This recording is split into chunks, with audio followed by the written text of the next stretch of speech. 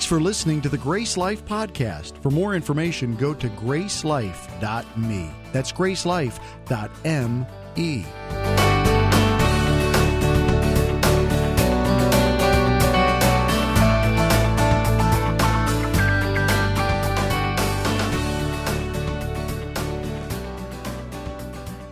Hey guys, welcome to Grace Life. Good to see you guys, especially if this is your first time here. Good to see you. So, we're kicking off a new series today called Off the Wheel, and definitely inspired by the little hamster there. It's a practical finance series. I'm going to go ahead and tell you that. Practical finance series, and I know immediately some of you in your minds went, whoa, wait a minute.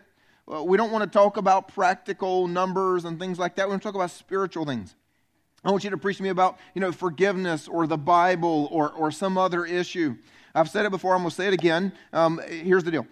What we do practically shows where we are spiritually.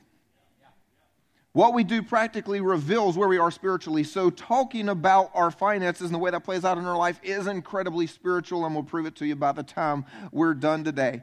But this whole series, as you can tell, was inspired by the hamster. I'm just going there you go, from the very beginning, the hamster. Here's the deal. This little guy, or girl, don't really know. Do we any hamster gender specialist in the room?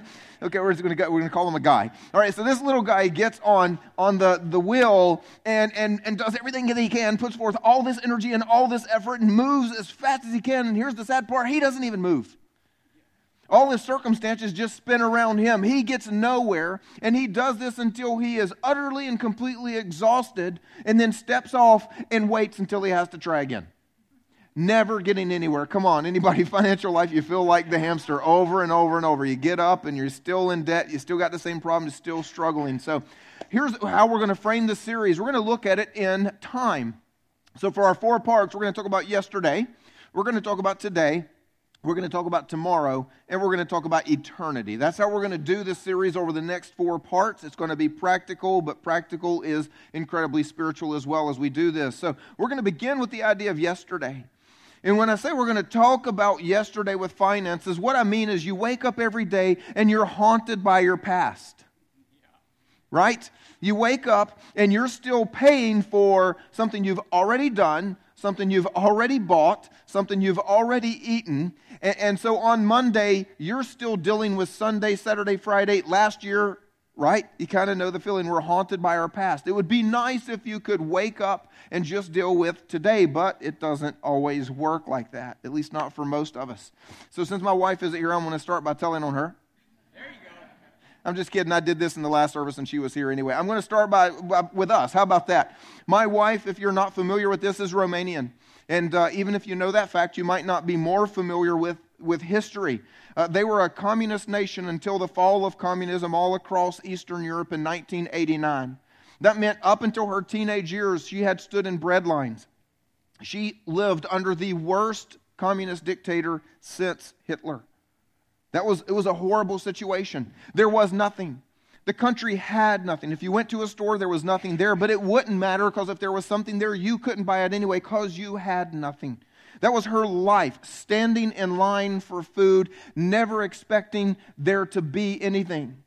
And then I come along, and my father was a blue-collar worker who had 3 jobs. Most of the time that I can remember, he was not there. He had 3 jobs. He had a day job, like most people, and he would work overtime sometimes. And he would go from his day job to his night job. He'd work a night job that was part-time. And then he worked a weekend job as well. I almost never saw him. I had to go to church with him because he'd even work on Sunday afternoons. It was the only time because there wasn't enough. And he couldn't pay the bills. And it was just always work hard and try to pay, and there will never be enough. And so my wife and I get married, and we bring these 2 perspectives together.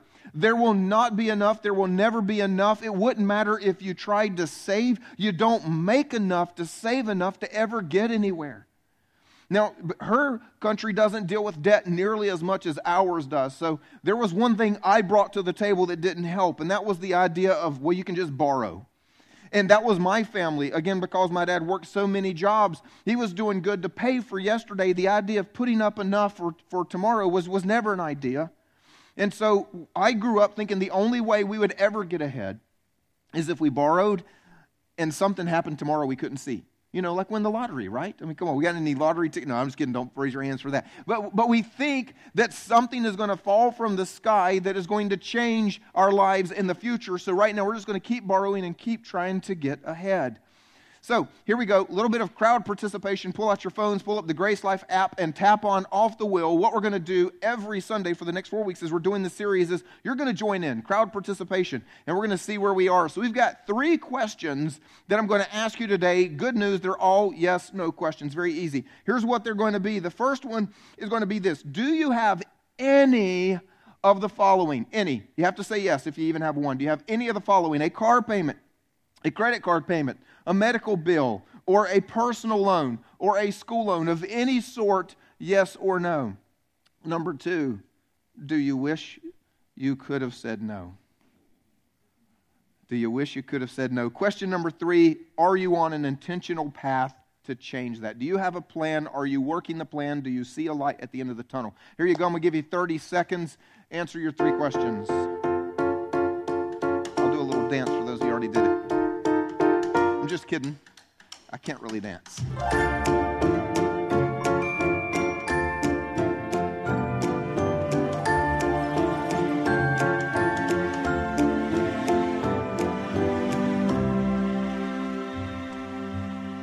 All right, there you go. For those of you that couldn't quite get everything working, because you have to download the app and it updates and does all that. If you just tried to join in, you're a little behind, but you can get ready for next week. I'll go ahead and give you that. Let's see where we are. How many of us have some of these bills, which means we're in debt? 84% of us. And notice that we didn't ask about a mortgage, because I know some people like to debate that. You know, hey, a mortgage is an investment, so I'm not really in debt. Okay, I'm not even going to go there today. But 84% of us owe bills for yesterday. 84% of us are haunted by our past, and we're not even talking about our house, right? And so here we go. Question number 2. Now, this is going to be the telltale right here. How many of us wish we could have checked no? Well, there we go, about the same. 85% of us wish we could have checked no. 15% of us are okay with the fact that we have some of those bills or where we are, or maybe you're some of the people who said no in the first place. So here's what matters to us. The overwhelming majority of us, right? 85% of us are haunted by yesterday and wish we were not. That's what we're going to talk about today. Here's the good news. You aren't the first ones to do this. So, don't feel like, oh man, how did I do this? I am horrible. No. This has been going on forever, since biblical times. You know how people say it's a storm of biblical proportions, right? Okay, well, debt is a biblical proportion kind of thing. It's been happening forever. Turns out you're not the first of God's people to get behind and to be haunted by yesterday. So I'm going to show you a story where actually they're probably worse off than most of us. Just to be honest, it'll make you feel a little bit better about where you are. If you've got your Bibles, turn with me to Nehemiah way back in the Old Testament, because we're going to go way back in time, discover this is not new. If you don't have Bibles, it's going to be on the screen right behind my head. So we're going to start the very beginning of chapter 5. And here we go. It says, now the men and their wives raised a great outcry against their fellow Jews. What was the problem? What did they say? They said, we and our sons and daughters are numerous, and in order for us to eat and stay alive, we must get grain. All right, let me explain what's going on. There are big families that don't have enough food. And they're saying, because we're a big family, we need more. And we've got to figure out a way for us to get enough food because we had too many kids. It's easy to be you. I mean, I know what that's like. I've got a family of 6, and I watch these families of 3 go out to eat like every week, and our family of 6 goes like once a month. Anybody knows what I'm talking about, right? And I see these families of 3, they only had 1 kid, and then that kid's an angel, and you just don't like those people anyway. Because I've got the kid, seriously, I looked out the window yesterday, and my 9-year-old son and my 7-year-old daughter, my 9-year-old son had got all the knives out of the kitchen drawer and a pizza box and was teaching my 7-year-old daughter to be like a ninja and throw knives and hit the pizza box, right? Okay? So those people that have the one angel child, I don't like them. I'm the one that's like trying to make sure their kids don't kill each other, knives across the yard. All right, so they've only got 1 kid and they go to the movies and it's easy. You try taking 6 people to the movies and they all want popcorn. It's like, well, we could have bought a new car, but we went to see Dora instead. All right, anyway, you get the idea. Here's the point. It is so easy for every one of us to do what they're doing, which is to say, my situation is worse than yours, and that's why I'm in this problem. They're claiming it's because they're a big family.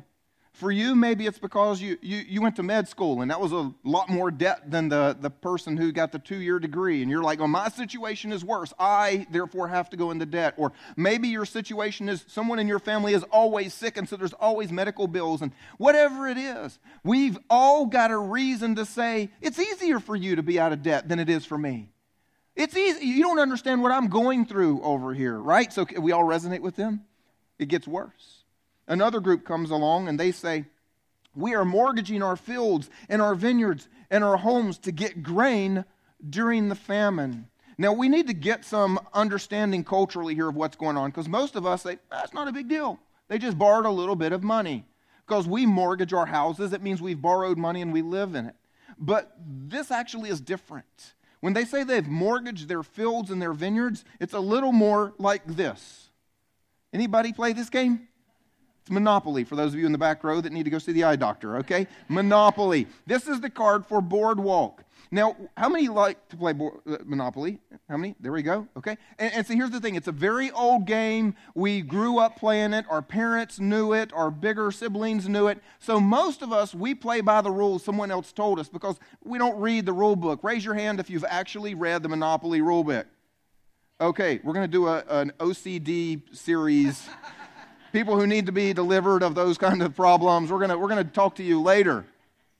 But here's the thing. Most of you do not know the way this actually works. You see, on the front is something called rent. That means if somebody lands on your boardwalk spot, they're going to give you $50. What you may not know is that you can actually borrow money off of owning Boardwalk. You can turn the card face down while you're playing the game. The bank will give you $200. That's kind of cool, right? It's called mortgaging. But here's what you may not know if you've never read the rule book and you're playing by house rules. This is like what they faced. While it's mortgaged, you've lost the use of it. You see, while this is face down on the game table, nobody has to pay you $50 when they land there. Sorry to blow up somebody's house rules. They don't owe you money. See, they lost the use of their fields, and they lost the use of their vineyards. Now follow this, because some of us know what it's like to feel hopeless. So you don't have enough grain, so you give your field to somebody else to come and grow some, and you give your vineyards to somebody else to come and grow some. But now at harvest time, you don't have anything to sell to make money to get your field or your vineyard back. Because you just got enough in your mortgage, your usage fee, just enough to even feed your big family we were just talking about, right? And so at the end of the harvest, when you need to be getting money to get out of the situation, you have nothing to take to sell. Some of us don't like Monopoly because, well, honestly, it's a little too much like real life, isn't it? Some other person always wins and you're always broke in about an hour. It's like, well, I don't like this. But here's the reality. If you've ever played Monopoly, once someone starts turning the cards face down, do they ever come back and win? Not usually. It would take some really crazy, lucky rolls of the dice. And we're in the same situation when we start getting further and further behind. And we say, well, already I mortgaged my house. And then I took my car to the bank and they gave me a personal loan based on my car. And now I'm going down to the payday loan people and they're going to give me a loan until Friday. And it gets to a point where you just don't have any hope it's ever going to change. That's where they are, because they no longer have the ability to produce anything positive. Then it gets even worse for another group. Still others were saying, we have had to borrow money to pay the king's tax on our fields and our vineyards. Let me pause there and bring you up to where we are in history. We did a series a couple years ago on a guy named Daniel. And so if you remember anything about Daniel, or if you've ever read the book, there was a point in history where God's people were captured by a guy named King Nebuchadnezzar. You learned about him in middle school, most likely. And the Babylonians. And they were carried off, and most of them were taken there. This is the point in history where now the Babylonians have been overtaken by the Persians. And the Persian king actually lets them go back home. So many of them have started to go back home. They started to rebuild their lives. They started to rebuild the wall around Jerusalem. But the Persian king says, okay, I'll let you go, but that ain't for free. You're going to give me a tax on everything you have and everything you own. So now we've got a third group of people They still have their fields, they still have their vineyards, but now suddenly they've got to pay a tax, and they don't have the money for the tax. And they don't want to lose their field and their vineyard like the other people, so they're taking the next step, and that is to borrow money. And the only way they can pay that loan back, check out the next sentence. Although we are of the same flesh and blood as our fellow Jews, it means they're not borrowing from the Persians, they're borrowing from their cousins, their brothers, and their sisters. Although we are the same flesh and blood, and though our children are as good as theirs, yet we have to subject our sons and daughters to slavery. You see, here's how they paid that loan back. If you give me the money that I need to pay my taxes, my son will work for you for 3 months. Wouldn't it be horrible to know your salary was paid to you before your first day at work, and you owed your corporation 3 months or 3 years of work, and you're never going to get a paycheck again? You're going to do that just to get caught up with the yesterday that still haunts you? That's where they were. And so I know when we read the word slavery, the first thing that comes to our mind as Americans is the American slave trade. It's not like that. This was more of an indentured servitude. It means that your children are going to go and work for the one that gave you the loan until that is paid back. And it could be weeks, it could be months, it could be years. And it gets still worse. Read the next sentence. Some of our daughters have already been enslaved, but we are powerless because our fields and our vineyards belong to others. Wait a minute. You just told us your sons and daughters are going into slavery. What do you mean some of them already are? Because it actually can get worse. Not only do some of your sons and daughters have to go and work for the person that you have a loan with, if it gets bad enough, you actually have to give your daughters in marriage to the one that you're in debt to. Wow. So, look, we've got problems, but chances are it's not that bad, right? But we do need to learn something from this, because here's a truth we can't get away from. Our finances affect more than just me and you. They affect all of the people around us. Our finances will affect the next generation. They will affect our children. They will limit our children's opportunities. We need to be thinking about our finances because it goes far beyond this. Now, don't miss this one point of the story, by the way. Not everybody was in debt. Did you notice that? They weren't borrowing from the Persians, as we said. They're borrowing from the people down the street. What that meant was even in the midst of a famine, even after having been conquered by a foreign nation and trying to rebuild from nothing, somebody had something. Somebody had the ability to give loans. Here's what you need to know. Because of sin and because of greed, and by the way, I don't have time to tell you all that God says about how to loan money to your brothers and sisters, but they were sinning. They were sinning by what they were doing because they were greedy. But because of sin and because of greed, there will always be someone ready to take advantage of your misfortune. There will always be a payday loan company or a bank or a credit card or someone who says, "Oh, I'm sorry, are you having a big day? Bad day? My big day. Let me help. Let me help you. I can give you this. Don't worry about the interest. Let me help you." They're not out to help you. They're out to help themselves. There's always someone who's going to be ready. Now, the challenge for you and me, and why we're talking about this today, is because it is our job not to be at their mercy. It is our job not to get into the situation that someone who is filled with sin and greed can rule over us. And you may ask, well, let's answer the question. Let's ask the question, let's answer the question. How did they get here? How do you and I get here? 85% of us have bills that are from yesterday. And fortunately, 85% of us say that we would like to change that. How do we get here? There's really only two ways we get here. You're not going to like when I say one of them, so I'll do the one you're going to at least agree with first. And that is that we're unprepared for the unexpected. But that's human. We all make those kind of mistakes, right? We're unprepared for the unexpected. Sorry to burst your bubble.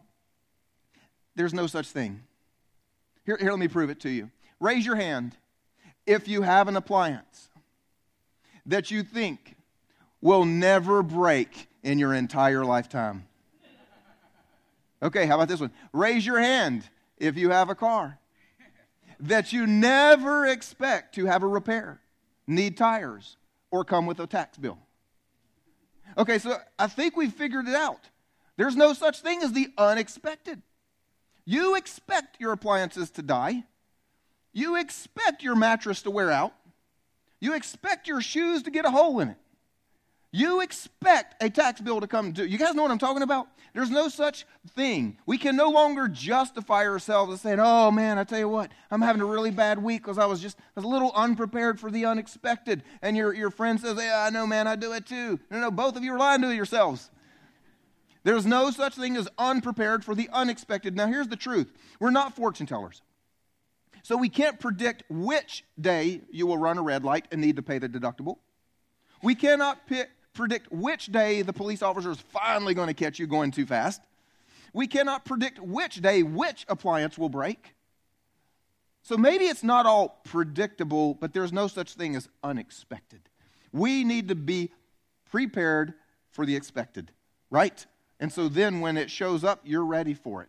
The second thing, and again, I'm going to be nice by not talking to you. I'm just going to talk to the person beside you. The person beside you could be immature or impatient. See, it's what we do as kids. I want it. I want it now. My kids get money, and you know if they get a birthday card from grandma and it's got $5 in it, they turn to me and say, Daddy, will you take me to the store?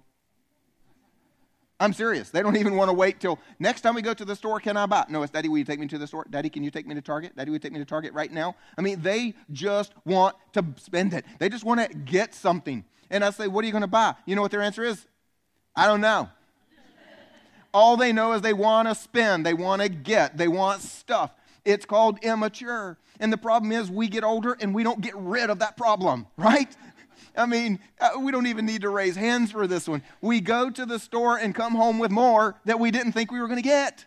You went for one shirt and you came home with $400 worth of clothes, you know? You went for milk, and I'm the worst at this. My wife sends me for milk, and because, you know, my wife is in charge of the grocery part of this. It's only when she sends me for something that potato chips can make their way into our house. Come on, anybody knows what I'm talking about? You send me for milk, oh boy, we're getting something else too. Potato chips all the way. They don't last long because of our whole family. We're immature and we're impatient.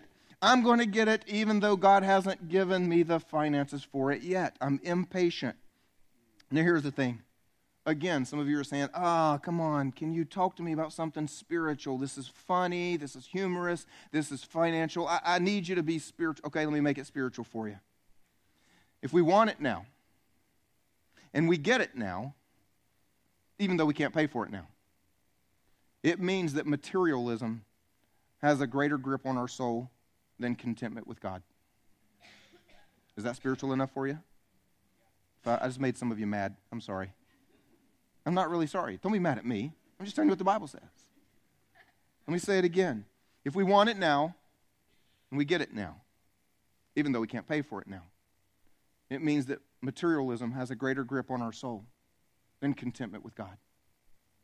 What it means is I look around the world and I say, God, that's a nice truck. It's a nice car. That would be a great vacation. That shirt's nicer than the one I preached in last Sunday. Oh, yeah. You know, I mean, whatever it is. God, I want things in this world more than I want to use your wisdom or to follow your ways or to be satisfied in my soul with what you've given me. And that's the truth. And the day we own up to that, the day this will finally change. Because until we own up to that, we're just okay with getting a little bit of a pay advance thanks to Visa or Toyota loans or whatever the story is. We're kind of okay with it until we do make it spiritual. I want to encourage you, make it spiritual. Because there is a big deal if material things have a greater pull on us than contentment with what God has given us. So, I'm going to be honest. I've had people sit in my office and talk at this point, and their answer to me is, leave me alone. Leave me alone. It's my life. They are my bills, and I'm okay with it. And so, what it comes down to is some of us are okay with our personal misery. Does that make sense? Some of us are okay with the fact that we're still paying for yesterday. Maybe it's because you've kind of got it under control as long as nothing else unexpected shows up, right? You know what I'm talking about? And so here's the question. Why does this matter outside of your personal misery? What should I say to the person who says, it's my bills, it's my life, leave me alone? I'm going to say two things. I'm going to push back for two things. There's two reasons this matters outside of your personal misery. Even if you say, I'm good with it, just leave me alone. Number one is this. It is not, and it never has been, God's intent for his people. It is not, and it never has been, God's intent for his people to do without and to be behind. It is not. If you look all throughout Scripture, drought and famine is always a way of getting people's attention and correction and bringing them back to God. It was never a part of blessing. God never put a drought and a famine and lack in the life of his people and said, that's my blessing. Never. Never. It is not God's intent. Matter of fact, if you've ever done a one-year Bible reading plan, the first time you do it, you might come across something in the Bible and go, am I confused? I thought I read that last week. Did I mess up in my Bible reading? Did I get out of order or something? Anybody knows what I'm talking about? Because sometimes there are things that God means it so passionately and it's so important, it shows up over and over and over in Scripture. I'm going to read one of those to you right now, and it shows up many times. I could have read many different examples, almost the exact same wording. Here's how it goes. For the Lord your God will bless you as he promised you. And you shall lend to many nations, but you shall not borrow. And you shall rule over many nations, but they shall not rule over you. What does ruling over and being ruled over have to do with borrowing and lending? What do those two have to do with each other? Proverbs 22:7. That answers this. The borrower is slave to the lender. The borrower is slave to the lender. And you may say, I'm not a slave. Really? How many of you can stay home tomorrow?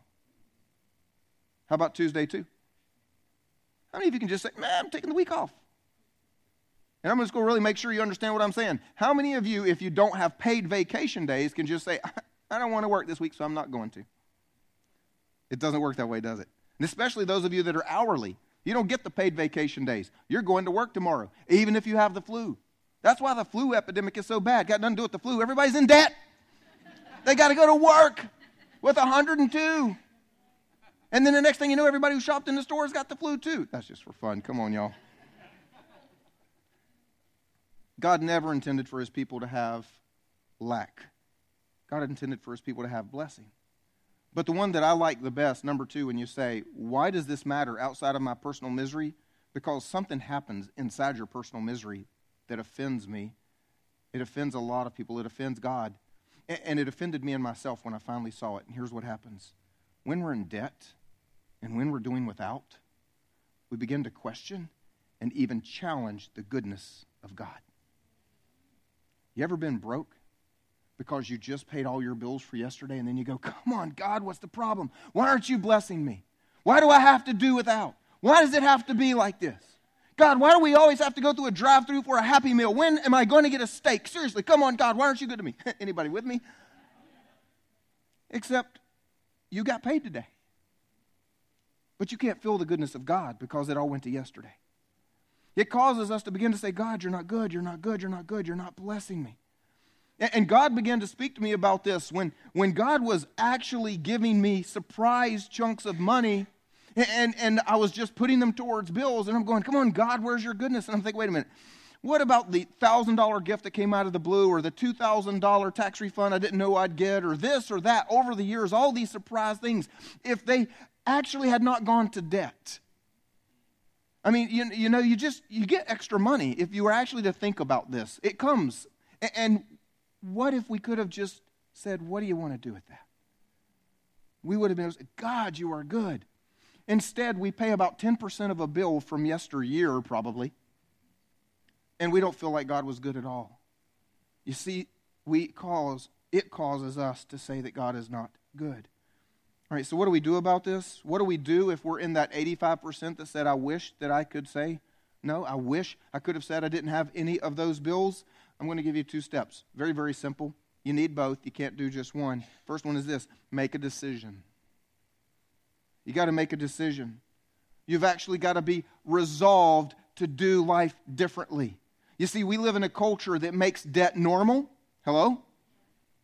I mean, 85% of us, we're in the majority. It's normal to have a bill from yesterday. We live in a culture that makes it normal and makes it easy, right? You turn 18, what comes in the mail? A thing for your first free credit card, right? There you go. My son's off to college this year, and he gets all kinds of those. And I stack up his mail while he's gone, except for those. I put them in the trash. I'm not going to help him get in debt. He's not going to know about that. No, we're not going there. You have to make a decision. My wife and I, when we were first married, we had a couple that was a little bit older than us in our lives. So they were in their late 30s, maybe early 40s, not exactly sure. But he was completely out of debt. He owned his house. He owned his cars. He owned his business. He owned his camper that they went camping in for vacation. They owned everything. They had money in the bank. They were completely debt-free. And God put them in our lives to inspire us. And they would spend a lot of time with us and say, Jimmy, it would be great if you were out of debt. And we would go on a little vacation trip with them, and we both like whitewater rafting. He owned his own boat. I had to ride in his boat. He owned his boat, right? Y'all know?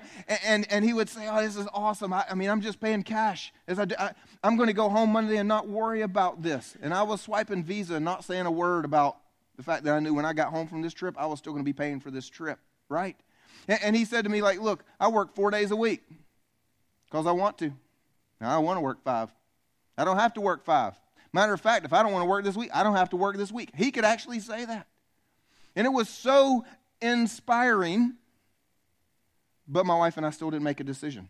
Isn't that crazy? We were around them. Some of you know what I'm talking about. You know these stories. You've heard these stories. You've heard messages like this before, but you've yet to make a decision. You've yet to be resolved to do something different. And you want to look at a friend like that, as I tried to do at the time, and go, oh man, that's just because you make this, or that's just because you have that, or whatever. Well, the truth is, he had been devastated financially.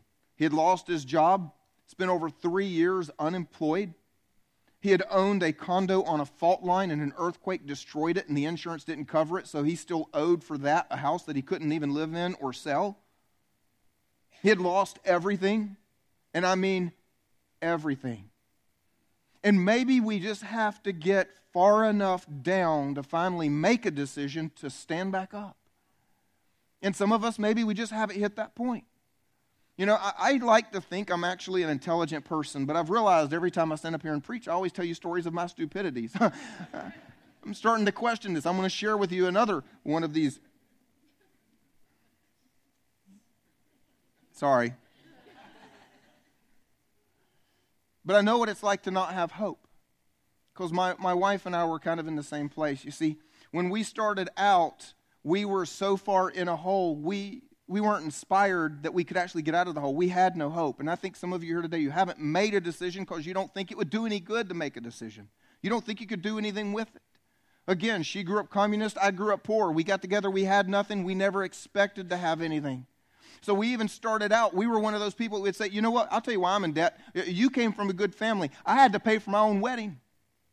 Because, you know, the groom is supposed to pay for the wedding, except when you marry a poor, broke communist family. I mean, I'm paying for the wedding. Matter of fact, she's not in this service, so I can tell you this. I had to buy her.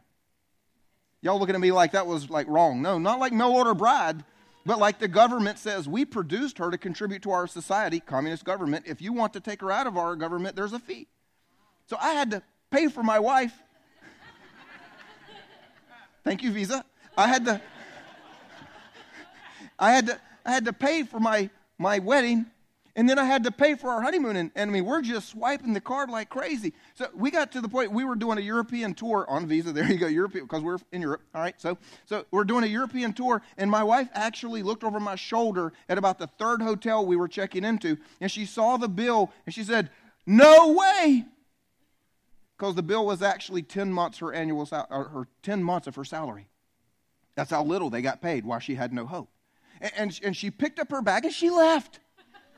I'm not kidding you. I'm standing in the lobby of the hotel checking in. They give me the room keys and my wife walks out the door. Where are you going? Where do you think you're going to stay? We're on our honeymoon. This works better in the same building, preferably the same room. Anyway, enough of that. Another series, another day. By the end of our honeymoon, we were thousands, actually tens of thousands of dollars in debt. And here was the reason. Because the beautiful state of South Carolina paid my way to school if I'd come back here and teach. It's called a governor's teaching scholar. What I did not know is if I decided to serve God and become a missionary, is that scholarship became a loan. And the interest was retroactive to my senior year when I took out the scholarship. Anybody with me? And so then we got married and moved to the States. We had to move to the States to try to get a job because nowhere in Romania are you ever going to pay back those kind of loans. So we come here and we have to get cars to get to work and all that sort of thing. And so early in our marriage, we were at a position that we were 2.5 times our annual gross salary in debt, not counting a mortgage. You want to know why you don't make a decision? Just because you're hopeless. And I was there. I looked at my friend who's like, oh, come on, Jimmy, let me, it's great to be out of debt like we are. Look, listen, buddy, I would have to live in your house, eat your groceries. You would have to put gas in my car, and the government would have to agree not to take any taxes for 2.5 years just to get to ground level. Never mind. I'm just going to stay in debt and hope tomorrow gets better. I know where you are if you're not yet there to make a decision, but I want to encourage you, it's got to start somewhere, someday. And if you can make a decision, then the next part is actually pretty easy. It's make a plan. Just make a plan. Proverbs 21:5 says, good planning and hard work lead to prosperity, but hasty shortcuts lead to poverty. Good planning and hard work. That means, yes, go to work and work hard, but you know what some of the hardest work is to do? To tell yourself no. Good planning and hard work. Stick to the plan. That might be the hardest work you do. Because the hasty shortcut is, I don't want to stick to the plan. I don't want to say no. Swipe Visa, quick, hasty shortcut. Now you got what you wanted. If you don't have a plan, we're here to help you. We've got Dave Ramsey, Financial Peace University. We've got small groups with that. We've got certified counselors from Crown Financial. We can help you make a plan. So let's go to question number 3. How many of you said you have a plan that you're working on? 67% said yes, and I'm just going to tell you that's awesome. I expected it to be the other way around. 2/3 of us are working a plan. I hope by that you actually mean a real plan that's got an end date, that you can see paying cash for a vacation you could never afford right now. I hope that you can see that coming. And I just want to speak right now to, sometimes we have this difficulty of just believing that it could ever change. My wife and I finally did make a plan, and we made a decision. And for us, we had just reached a point we were so tired of being so broke. It wasn't because we had hope. It was because we were just so frustrated nothing was left. And true story, one day on the way home from school, as a public school teacher, come on, y'all know what that salary is like? As a public school teacher, on my way home, I dropped by the bookstore and used my nearly maxed out Visa to buy Dave Ramsey's book on how to get out of debt. But we made a plan. And I know some of you wished you were there 10 years ago. My wife and I wish we were there 10 years ago. But we finally made a plan, and we began to stick to it. And that's where we're headed. And so we have now gotten to the point we can say we have nothing but mortgages. And a few years ago, our family grew exponentially. We went from 1 kid to 4, 1 dog to 2, and that size house didn't work very much, so we kept that as a rental, and we moved into another house. And so I can tell you this, in less than 9 years, we will own 2 houses completely debt-free. And, you get that extra money. It might be 8 years. It might be 7 years. I'm not telling you that to brag or anything. I'm telling you, again, when we got married, 2.5 times our annual salary, not counting a mortgage. And in less than a decade, here's what's going to happen for those of you that stick around GraceLife. All right? In about 7 or 8 years, because I'm going to bet God's going to bless the process. Maybe even 5 or 6. There you go. In about 5 or 6 years, y'all going to come to church, and you're going to say, how long is the pastor going to stay in the Caribbean? Because I'm going to be able to. Because at some point, I got tired of everybody else being out of debt. We made a decision, we made a plan, and we began working there. And it's going to reach that point. So here's what I want you to know. I just met this past week with someone who goes to our church. I'm not going to name them because they surprisingly are embarrassed a little bit by this. They shouldn't be. But they're in their mid-30s. And just a few years ago when they were in their late 20s, they sat and they listened to this message and they made a decision and they made a plan. And so within 5 years, they were debt-free. Early 30s, they owned their house. They had no car payments. They had no bills. They had no nothing. And so then they took all the money they were putting towards bills and they started putting it in the bank because they said, you know what, we're going to have more kids. The house is going to be too small. This is not the world's greatest house anyway, but they stayed in it. And just this week, they bought, in their mid-30s, they bought their dream home. They're cash, debt-free. They can do whatever they want. Now, I know you'd like to have done that in your 30s. So would I. But I'm going to be in my early 50s when I'm in the Caribbean for longer than you think I should be. So you just decide at what age you finally want to quit regretting and start changing and make a decision. I've preached this sentence before. I'm going to put it back on the screen because it's true. It will always be true, and it might help some of you. You'll always be broke today if you're borrowing from tomorrow and paying for yesterday. That will always be true. If you are borrowing from tomorrow and paying for yesterday, today will always be miserable. I want to encourage you. Don't let yesterday rob you of experiencing the goodness of God today. You see, what I want for you, let me tell you what I want for you. I want you to be able to ask 2 questions. Just like this couple I just talked about, they can ask 2 questions. My dream for you is to get to where you can ask 2 questions every time you get paid. Not 3. 2. You see, because they don't owe the world a dime. They can come home with their paycheck and ask 2 questions. Honey, what does God want us to do with this? And second, what do you want to do with all that's left over? I mean, actually, God only asked for 10% and occasionally a little bit more. That's a lot. Where do you want to go this weekend? Italy? France? Think the kids would enjoy Disney next Wednesday? What do you want to do with all that's left? They don't have to ask question number 3. How much do we owe?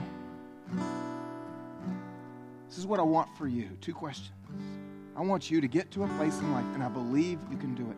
Make a decision, make a plan. You can get to where you only ask 2 questions. What does God want me to do with this? What do you want to do with all that's left?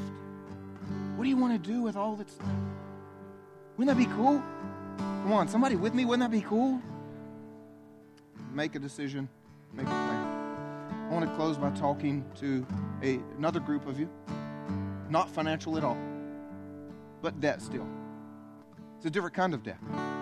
The Bible tells us that everything we do in our lives, every thought, every decision, every attitude, every word we've ever uttered that wasn't perfectly holy, unfortunately, it was adding up as a debt.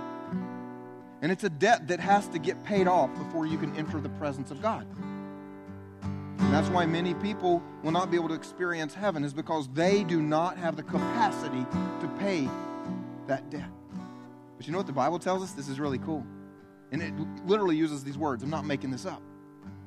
It says, when Jesus was nailed to the cross, he canceled that record of debt. It means he snuck into the place where the debt was, and he stamped paid in full, and you can stand before the Heavenly Father with no debt. We're not talking finances, right? You guys with me? You can stand debt-free, hold your head high, and say, I don't have to pay anything to get in. That debt's been paid. And here's what every one of us has to do. You can't just know that happened. That's not enough. Every one of us at some point has to go and get that receipt that's been stamped, paid in full. We have to go and take that receipt. And the way you do that is by, at some point in your life, you look at Jesus and say, thank you for dying for me. I want to make you my king. I want to live for you. I want you to be my Lord and Savior. I want to do life your way. I want to exchange this life I've lived with me as king for one with you as king. And when we do that, we pick up that paid in full statement, and it applies for the rest of our lives. The debt stops growing even though we keep messing up. There's no better deal ever offered in history. But if you have never made that exchange with Jesus, if you have never gotten to a point where you've made a personal relationship with Jesus, I want to help you do that here this morning. I want to help you be able to stand before the Father debt-free, guilt-free. You don't have to stand up or come down front. Right where you're seated, would you all join me and pray? Say something like this to yourself and to God. Lord Jesus, I thank you that you died for me. And so now, I want to live for you. I thank you that you paid a debt in full, even future to come, that I could never pay. I thank you for your love, your mercy, and your forgiveness. And my simple prayer today is that you would give me a life of great meaning and great purpose in your kingdom. Amen. Let's celebrate with those people. Amen.